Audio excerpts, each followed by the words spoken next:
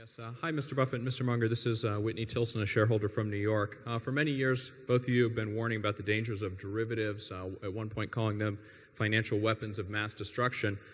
Yet every year, tens of trillions of dollars of derivatives are bought and sold. It just seems to be getting bigger and bigger and almost certainly improperly accounted for.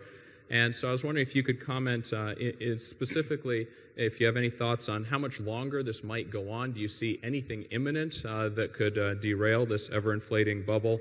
What might trigger it? And who should be doing what to try and mitigate this looming danger? Well, we've tried to do a little to mitigate it ourselves by talking about it. But you're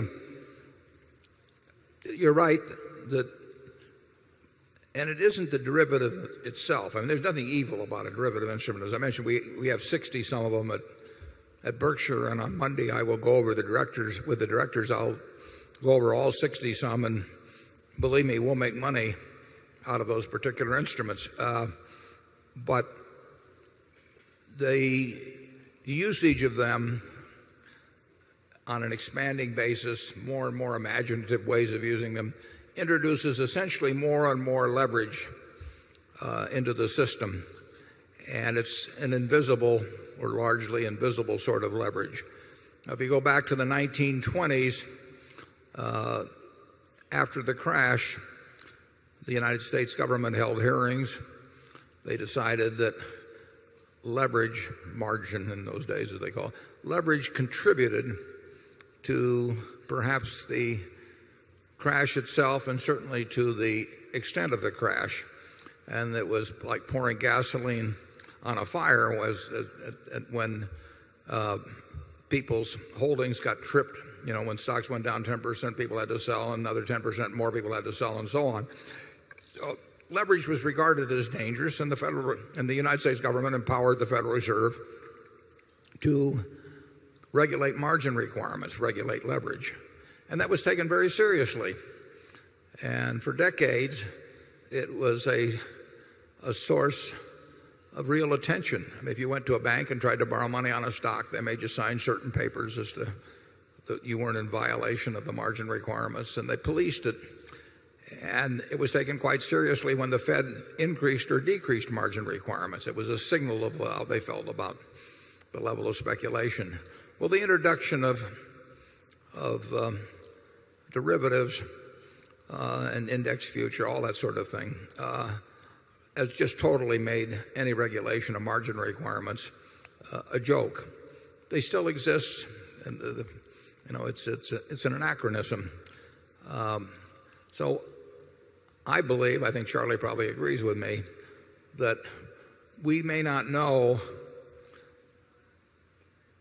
where exactly the danger begins and at what point it becomes a super danger and so on. We certainly don't know what will end it precisely. We don't know when it will end precisely.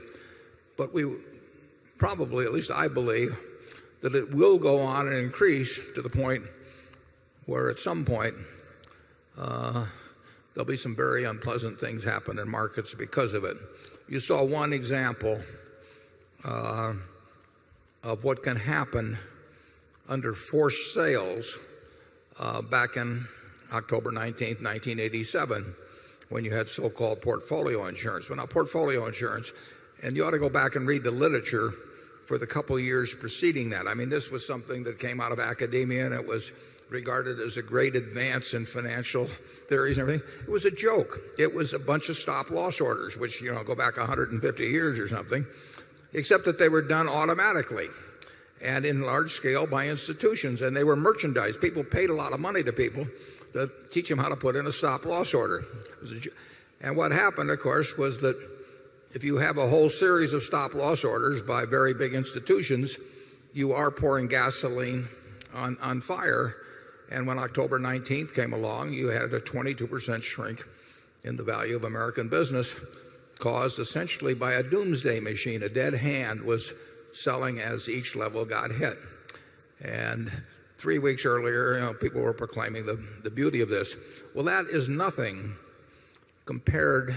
It was a formal arrangement to have this dynamic hedging or portfolio insurance sell things. But you have the same thing existing when you have fund operators operating with billions and in aggregate trillions of dollars leveraged who will respond to the same stimulus. They have what we would call a crowded trade, but they don't know it. It's not a formal crowded trade. It's just that they're all ready to sell if a certain given signal or a certain given activity occurs. And when you get that coupled with extreme leverage, which derivatives allow, you will someday get a very, very chaotic situation. I have no idea when. I have no idea what the exogenous factor. I didn't know that shooting some archduke, would start World War I, and I have no idea what will cause this kind of a thing. But it'll happen. Charlie? Yeah, and of course the accounting being deficient enormously contributes to the risks. If you get paid enormous bonuses based on reporting profits that don't exist, you're going to keep doing whatever causes those phony profits to keep appearing on the books. And what makes that so difficult is that most of the accounting profession doesn't even recognize how stupidly it is behaving. And one of the people in charge of accounting standards said to me, well, this is better, this derivative accounting, because it's mark to market. And don't we want current information? And I said, yes, but if you mark to model and you create the models and your accountants trust your models, and you can just report whatever profit you want as long as you keep expanding the positions bigger and bigger and bigger, the way human nature is, that will cause terrible results and terrible behavior. And this person said to me, well, you just don't understand accounting.